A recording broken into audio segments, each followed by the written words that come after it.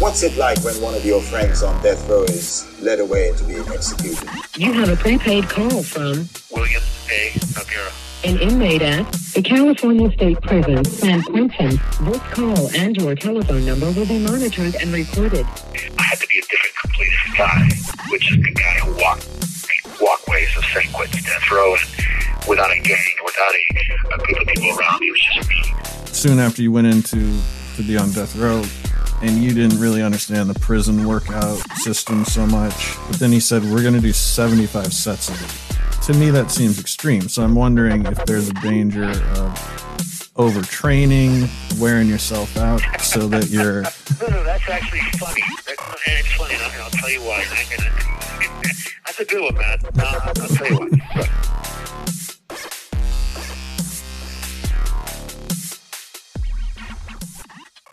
Welcome to Death Row Diaries, the only podcast hosted live from Death Row. I'm Matt Ralston. And I'm William Noguera.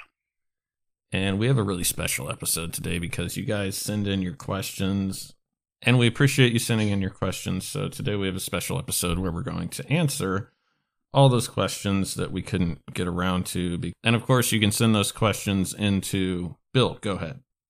Well, there is, of course, on Instagram, Death Row Diaries, at Death Row Diaries. There's Facebook, at Death Row Diaries, or you can go to the website, deathrowdiaries.com. We appreciate any questions you have. Obviously, we'll try and get them as fast as we can. Matt runs a pretty successful life over there with 2 full-time jobs. I still believe one of them is as a serial killer, but that is a different subject. So, yeah. get on with the questions. Yeah, and don't forget about the Patreon page where we have bonus episodes that you won't get anywhere else. That is, of course, patreon.com/deathrowdiaries. All right, Bill. So Carol in Mendocino County, California, that's not a city, but close enough. She asks, Bill, what serial killer do you think has the highest IQ? And then she mentions a few: Ted Bundy, Randy Alcala, Randy Kraft, and Ed Kemper, the fat, bloated hipster. So, I don't know. You've probably thought about this. What do you think? Well, yeah, she's right on target. Because my list is pretty close to that. She hit all the 4 marks.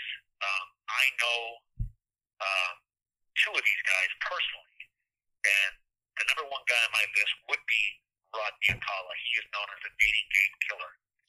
This guy, sick son of a bitch. Okay, I mean, look.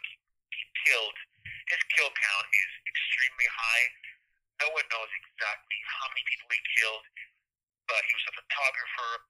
You know, he went to college. He has a degree. He worked for the Los Angeles Times. He was a camp counselor. The guy killed in New York, Los Angeles, Wisconsin. In between, he killed other people. They found a storage locker with over 1,000 photographs. They found 1,000 photographs of different women. This guy was a terrible person. I mean, he's a child molester, a rapist, a serial killer. He was just an all-around creepy guy, but you could not help his intelligence level. He actually represented himself successfully through his appeal. He got 3 different times his convictions overturned. The guy was a very intelligent guy. He is dead. Number 2, I wouldn't say it's Ted Bundy. I think he was more egotistical, kind of a charmer. But in my opinion, it would be then Randy Kraft. He's known as the scorecard killer. I know him as well. He was my neighbor for about 10 years. Extremely intelligent guy, but the guy doesn't talk a whole lot. In the decade that he lived next door to me, you know, I did try to engage him, and he did talk to me a number of times. But the guy's highly intelligent. His kill count is over 45. The 3rd guy on my list then would probably be, you know, I hate to put this guy here because I hate listening to this guy talk, but it would have to be Edmund Kemper. He has 145 IQ. He's Mr. Know-It-All. He's the serial killer encyclopedia, and I think he just likes the attention. Number 4 would have to be then, wow. I'd say the Zodiac killer. Very intelligent guy. They've never caught him. He's probably dead now. died in prison or just died of old age. Extremely intelligent guy, wrote all these different codes. They never found him. They never discovered who he was. And to today, there's a number of programs about him, and they don't know who he is. The last guy that lives, in my opinion, that would be Ted Bundy. Ted Bundy, smart guy, represented himself, arrogant bastard, serial killer extraordinaire. His kill count isn't that high, but he did so at a time when everybody was very interested in serial killers. He really put the face on the whole serial killer guy. And he was good looking, so he was charming, and he's kind of what women want to see as a killer. A charming guy, not a bad looking guy, well spoken. So he'd be the fifth guy on my list. Yeah, I don't put a lot of stake in IQ tests because they're just so malleable, and it's not arbitrary, but there's just a lot of room there. I kind of put people into 3 categories of dim, normal, bright, and very bright. So what percentage of these guys, because you know more of these guys than probably anyone, through no fault of your own, been forced to associate with them, what percentage of them are intelligent guys versus like gummo retards? Well, that's very interesting because, yes, IQ test, all it means is you have the capacity. It's like having a large engine in a car. It has the capacity to go fast, but it has to have all the other components. The right gasoline, the right transmission, and everything. A lot of guys in high IQs or high IQs are guys that have emotional problems. I've met a lot of guys with extremely high IQs, but they have such emotional problems they can't function. The guys that I've mentioned here, Rodney Akala, extremely high functional. He not only had a high IQ, he's extremely intelligent. He used his IQ for his own purposes. So I would say that out of the bunch, he is the smartest or the most intelligent one of all. Of course, Randy Kraft, highly functional as well. So these guys, all the ones that I mentioned here, aside from the Zodiac, we don't know a lot about him. There's no face to him. I've never seen him interact. But because of the codes that he wrote, the different puzzles, riddles, how he worked, it seems that he was very high. He had a high IQ, but also an extremely high level of functionality. So, yeah, these guys, this percentage, I'd say they're all across the board very high in intelligence as well as IQ. Yeah, so real quick, though, like, of the whole population, how many of them are, like, curious, intelligent people versus, like, just dumb goons? Oh, wow. I'd say that the majority of people that are classified as serial killers have a lower level of intelligence than most people. I teach right around 85 to 90, their IQs. I see. All right, so Bill, I've asked you this, and I don't know why it's on people's minds. Maybe because of the Armie Hammer documentary on Hulu, because he calls himself a cannibal, and I don't know if he was just really aggressive into the S&M stuff, or if he actually is a cannibal. Maybe a conversation for a different time. But Caroline, one of our best, most loyal listeners, wants to know, have you ever met any cannibals? Were you scared or intrigued by them? Yeah, I don't know if I was intrigued. I wasn't scared, but the only cannibal that I know, and look, a lot of these guys bit parts off of women and did all kinds of weird stuff, but the only one that I know that actually used flesh, human flesh, what he was doing was Bill Suff. He's known as the Riverside Killer, and also known as the Chili King. And basically this guy, I think I've answered this question before, but he puts human flesh in the award-winning chili he was making. Don't really know if he was in a freaking, state park fair type of chili competition. Was it a nationally accredited one, or it was just a local freaking neighborhood chili contest? But he did put human flesh in the chili, and look, the guy runs around here, because I know the guy personally, running out recipes for people. He considers himself a kind of a connoisseur of meats, and he's just a freaking weird guy. So to me, it's a joke. I'm not afraid of him. Guy thinks he knows everything, has a pretty low IQ, also fancies himself an editor, but the only one I know, and he's more a joke than anything else to me. If you win a chili contest, you're bribing someone. I'm sorry. It's just way too subjective for there to be like someone who's way better at it than anyone else. It's like, it's either good or it's not. It's chili. You know what I mean? Yeah, it's kind of hard to mess it up. You know, you put meat in there, you put, beans and some sauce, and you're good. I mean, can you put some sirloin in there? Maybe some human meat in there to make it spice it up? Probably. But yeah, you're right. Chili is freaking chili. Not rocket science, that's for sure. Well, it's like a surfing contest. And I do watch these things on TV occasionally, and you're a surfer, so you know, either you can do it or you can't. And some guys are really good, but to say that this person is the best at it, to me, is very strange because of the way the sets come in and everything. I just think there are some things that you don't judge.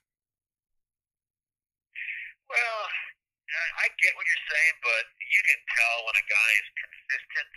Waves really usually break very close to each other or very similar because it's not about a random wave. There is a shelf there.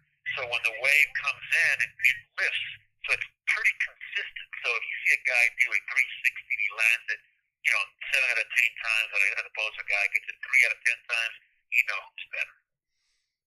Yeah, for sure. But it's like, okay, in the world, there are like 8 guys that can ride a 80-foot wave. Who's to say one of them's better than the other? Like, it is an exclusive thing, and they're very talented and skilled. But I don't know. I think like making it a competition kind of ruins the whole spirit of it. Just my opinion. Yeah, it has a lot of factors. Luck, you're on the right, you catch it. It's hard to ride an 80-foot wave because it's a building, basically a moving building, and you're actually riding this thing. Yeah, that takes high skill. There's a handful of guys that can do it. Laird Hamilton. Some of the guys like Mick Flea, Garcia. I mean, there's a lot of guys that have been doing this for the past 25 to 30 years. It's hard to say who was the best, of course. It's just nearly impossible. But I love to watch it, as you mentioned. It's incredible. Yeah, totally. So Steven, and I forgot to ask where Steven's from, but Steven, one of our Patreon subscribers, very loyal listener, he has a lot of interesting questions, but he was asking about a guy named Richard Kuklinski, the Iceman. Oh, yeah. I know who that is. That's the Iceman. Who is this guy? This guy was a master hitman for the mob. This guy was known as the Iceman because he was very good at what he did. Some guys say, well, this guy was a serial killer because he really enjoyed what he was doing, but he was an extremely organized hitman, and the mob hired this guy to do hits for them. But this guy took complete, just torturous, sick, twisted ways of killing people to a whole different level. Let me just explain. So one of his favorite things when the mob would give him, let's say, a certain amount of money to kill Joe Cheklinski down the street because he knows too much or whatever reason they had, this guy, instead of just saying, look, I killed him, here's a photograph of a dead body, it's very easy for someone to fake a death. They can, make up, put a bullet hole in his head, look, I killed the guy, but he was the witness protection. He thought about all this stuff. So what he did was he'd snatch you up. If you were his next target, or the hit, or the mark, he would snatch your ass up. He would take you up to the Catskill Mountains in New York in these big, huge caves. He would tie you to a chair. He would put a camera in front of you, and then he would touch you a couple times and then walk away. So what's going to happen? Well, in those mountains, there are freaking field rats that are as big as cats. So he actually would film you being eaten alive by rats. The next day he would come, pick up his camera, toss your ass in a hole somewhere, and then deliver the video to the mob boss who hired him. Can you imagine what the mob boss is thinking when he gets this video and it's the victim that you hired and he's being eaten alive by field rats? Immediately this guy, the Iceman, got a reputation, became the most sought after hitman the mob employed. So yeah, that's who this guy was. Unfortunately for him, towards the end of his life, got very paranoid, went into an institution, and he believed they were poisoning him, that the mob was, conspiring against him. He was getting very paranoid, and he ended up dying in a hospital. Yeah, I was meaning to ask you this, a very related question, but for some reason in this country, we glorify the mafia. And these guys are a bunch of dumbasses, and they're criminals, by the way, in a bad way. But how many of these hitmen are actual serial killers? I mean, I'm thinking about it. If I was a guy that wanted to be a serial killer, why wouldn't I just join the mob? It seems like it's an excuse, almost. Yeah, well, most of these hitmen were not, the mob. They weren't in the mob. They were hired. This guy was Polish. He could never become a mobster. He had to be Sicilian or Italian. You could never be. But you know what I mean, though. Just to have like an excuse to be doing it. It's like, well, I could do this anyway. I may as well get paid to do it. Yeah, but there are a lot of serial killers are functional, but they kind of spitter a little bit. They're not 100% normal. They have like these things that they do sometimes that criminals will pick up on. And I can only explain to you this in very loose terms, but when I meet another guy who's a convict or criminal, I know immediately what he is by just talking to him. And guys in the mob who are criminals, they recognize other criminals immediately. And I don't mean criminals like serial killers. I mean guys who are part of this particular mindset. So I think it would be very difficult for a serial killer to fake being just a hitman and then say, well, look, I'm enjoying this, because the victims would be different. Serial killers usually have a particular victim in mind, a gender, etc. So could they do it? Absolutely. I don't think that is something that probably happened. I know that the Iceman in particular, he practiced on bums. He would go into bridges, he would murder bums, but he was practicing his craft. So you could say, okay, he was practicing like your MO. He was getting better at what he was doing. Yeah, I can see that argument will come in, but I disagree. I don't think the Iceman received sexual gratification for what he was doing. I think it was about his profession. He was trying to perfect what he was doing to make higher amounts of money. Yeah, that is a distinction that's important, and your point is taken in that if you're hired to kill people, it's usually not going to be, women or teenage girls or whatever, which is usually who these guys kill. So Sharon in Berlin, Germany wants to know, Bill, what do you think are the best serial killer names? I'm trying to think of a few. Like Zodiac is kind of cool. It's very cryptic and invokes like a horror movie to me. What other ones are good? Well, I mean, my list is pretty. I like Jack the Ripper. That's got to be number one. I mean, that's a great name. It's a name that you say Jack the Ripper to a 6-year-old, he knows what you're talking about. It's like if you tell a 6-year-old who Picasso is, Jack the Ripper is the Picasso of the serial killer world. Everybody knows who he is, although he can kill many people. But that is, I believe, in my opinion, probably the greatest name of all is Jack the Ripper. Yeah, it is good. And I'm not a huge fan of British culture with the colonization and everything, but they do have a certain knack for the literary talents. Because I don't think the guy's name was probably Jack, but it sounds cool. If he was called Carl the Ripper, I don't think we'd be talking about it right now.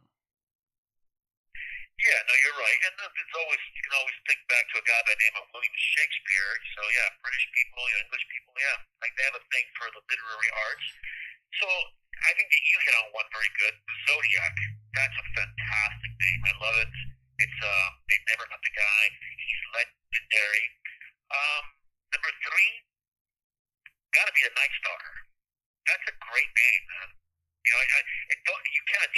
that name to Richard Ramirez because he didn't come up with it. It was the media. They came up with it. But if you're as old as I am, you remember the Night Stalker, the TV series on channel, I believe it was Channel 5, CBS, and they had this guy named Carl Kolchak, and he would chase all these paranormal things, vampires, werewolves in the city of Chicago. He was a Chicago Tribune reporter.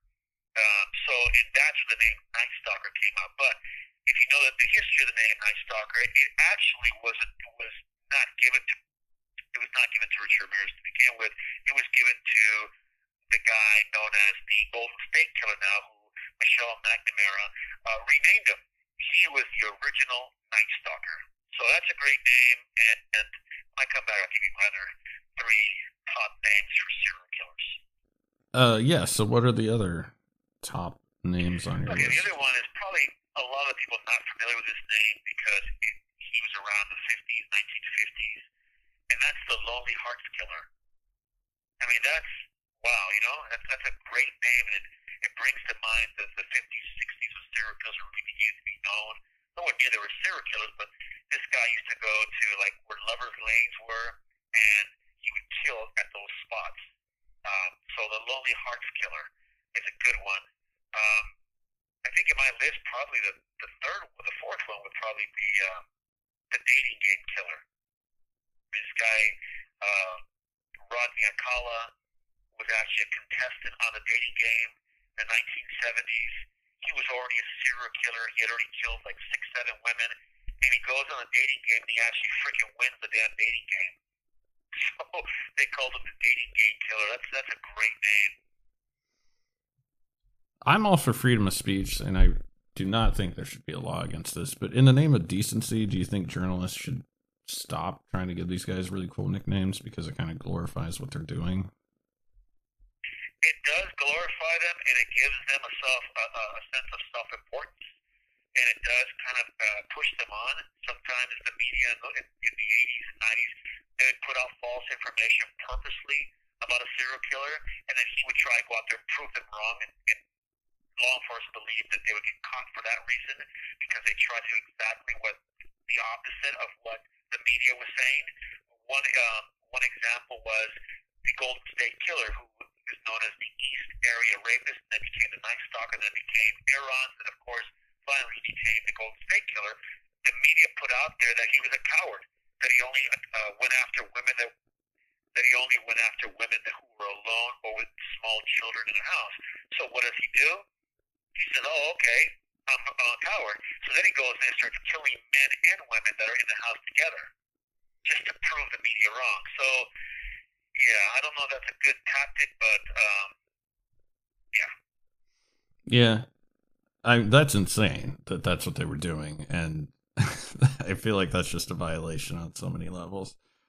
What about, real quick, as long as we're talking nicknames, there was a basketball player named Andrei Karolinko. So his initials are AK, and then his jersey number was 47, and he was Russian, which is where they manufacture the AK-47. Is that not the coolest nickname of all time? It would have to be AK-47. I mean, and if he was a gunner, then it would be really something, right? Yeah, and he could shoot. Yeah. That would be a great name. Yeah, it was so pretty. The last name on my list, Matt, would have to be the Green River Killer. I thought that's a pretty insane name, the Green River Killer. Yeah, I mean, if you name a river the Green River, you're just recruiting serial killers at that point. Right? Like, Exactly. you're just asking for someone to stash bodies in the Green River. Yeah, but there's a lot of other good names. The Happy Face Killer, the Smiley Face Killer is a good one. There's a number of pretty darn, the Milwaukee Cannibal. We were talking about cannibals earlier. Dahmer was known as the Milwaukee Cannibal. That's a pretty good name. So that's my take on the best serial killer names. Number 1, Jack the Ripper. Micah in Mount Vernon, Illinois, wants to ask, is it a good idea to write to someone on death row? Like, to have a pen pal relationship with them and just kind of figure out what they're doing? My first thought, not to answer the question that you addressed to you is no, because I feel like I would send them a letter. They don't have jack shit going on. They would then send 10 long-winded letters back, and then I would feel guilty because I couldn't respond. And I feel like that's usually how the relationship goes. But anyway, what do you think, Bill? Yeah, that's a great question, especially coming from a woman, because look, I know that there are all these sites that have pen pals for prisoners, and a lot of guys on death row are on there. I'm not one of them, but a lot of women write men in prison. Look, I think, in my opinion, this is just take it or leave it, but I probably wouldn't write a serial killer or a serial rapist. I'd look at the person you're writing to find out who he is and why he's there. I mean, it's one of those guys that, my God, it looks like he may be innocent. I don't see it's a bad thing. I mean, I know a lot of guys in prison who have married pen pals, and they're very happy together. I don't think that always happens. I think the percentage is probably a little bit lower than regular marriage. What's it, 50-50? If you marry somebody in 10 years, you're probably going to be divorced. Nobody gets married thinking, I'm going to get divorced in 10 years. They all think they're that particular couple. They're going to make it through eternity. So, hey, it's a crapshoot. Yeah, look the guy up. Look up what he's there for, what he said, if there's any videos about him, where he came from. Study the guy. I think it's no different than if you found a guy that you met on the street and the guy skated real well. Find out some things about him. Get to know him. Find out what it is. You can probably do so more because he's on death row or in prison, and you can look up why he's there. But yeah, that's a good question. I'm probably the worst person because I don't write. I mean, I write books. I don't write people. It's not one of the things I like to do. But give it a shot. Hell, right? So the other podcast I was working on called Murder on Ice, which is about a murder that happened in Alaska where I grew up. I had to write to a guy who's in prison doing life without parole. And I really got the feeling that he didn't have anyone else to talk to. And this is a terrible guy, by the way, so it's not like I wanted to talk to him. And he just sent me back these letters that I could tell he spent like all day writing, and I just found it very awkward. Yeah, there's a lot of gifted guys that write real well. I've seen some guys write some stuff. I'm like, wow. I mean, letters. I mean, I'm not talking about books. Letters. I'm like, wow. I mean, hell, if I read this thing, I'd be like, wow, this guy must be innocent. Take it with a grain of salt. Everybody has to decide for themselves. Is it a good idea? I don't know. Maybe. Maybe not. You'll have to figure that one out yourself. Yeah. Yeah. So we've got this question from a few listeners, including David, and they are asking us about a guy I've never heard of. I haven't heard of most of these guys, named Kenneth McDuff. And McDuff was a guy in Texas who was like a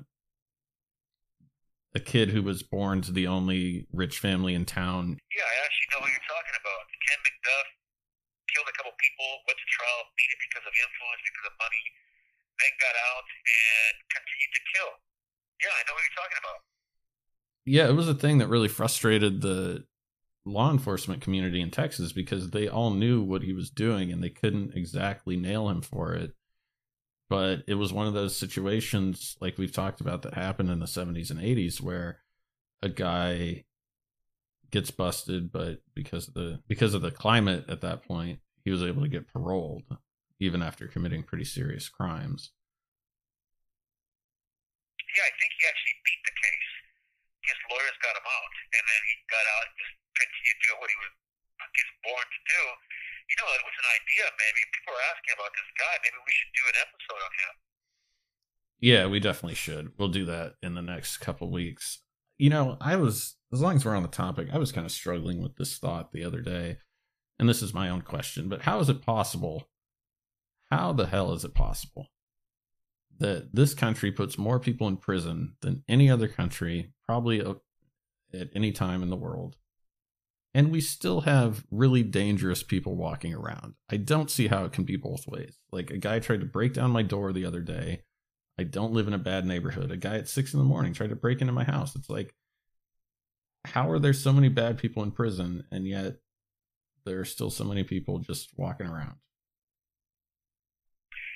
Yeah, that's a very good question. I think the entire, psychologists, psychiatrists, and just social people involved in societies and how they work are probably very ask ourselves the same question. We have, London, Britain, Australia, who are supposed to be a prison colony, don't have even a tenth of the crime that we have here. We could probably put all those countries together and not have the incarcerated people in the United States. And it seems to be getting worse, But one thing is that we breed criminals in this country. And what I mean by that is that it's like having cows.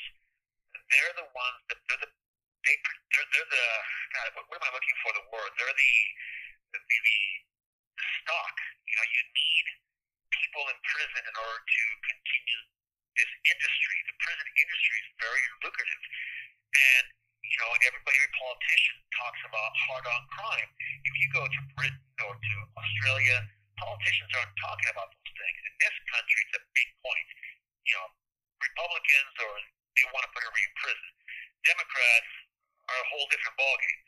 So this country has that going for them, and the prison industry is huge. They have a huge union. They have a lot of lobbyists that make these bills that put people in prison. They have these long sentences, but the only person who's really, and I don't understand how the taxpayer doesn't get it. If you put people in prison, somebody has to pay for it. Guess who pays for it? It's you, the taxpayer.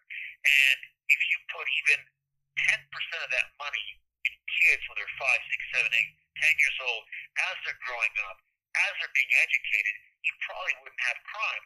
But that's the exact point. The prison industry would then fail and probably go away. And there's a lot of powerful people that don't want this industry to fail. Yeah, and along those lines, I think if you try and break into a house, you are a dangerous person. I mean, it scares people. It scared me. It scared my girlfriend. I don't care if you want to smoke meth.